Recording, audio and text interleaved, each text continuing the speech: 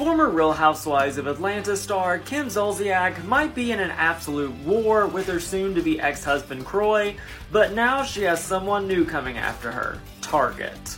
To pile on top of Kim's already serious financial issues, Target is now suing her for a credit card bill that she never paid.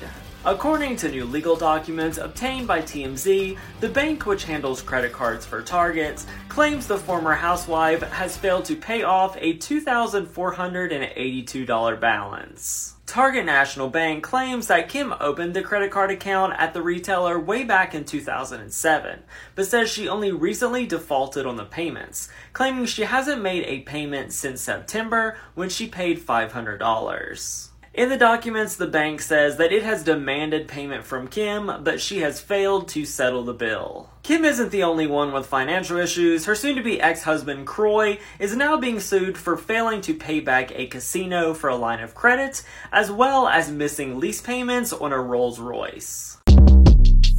Short Cast Club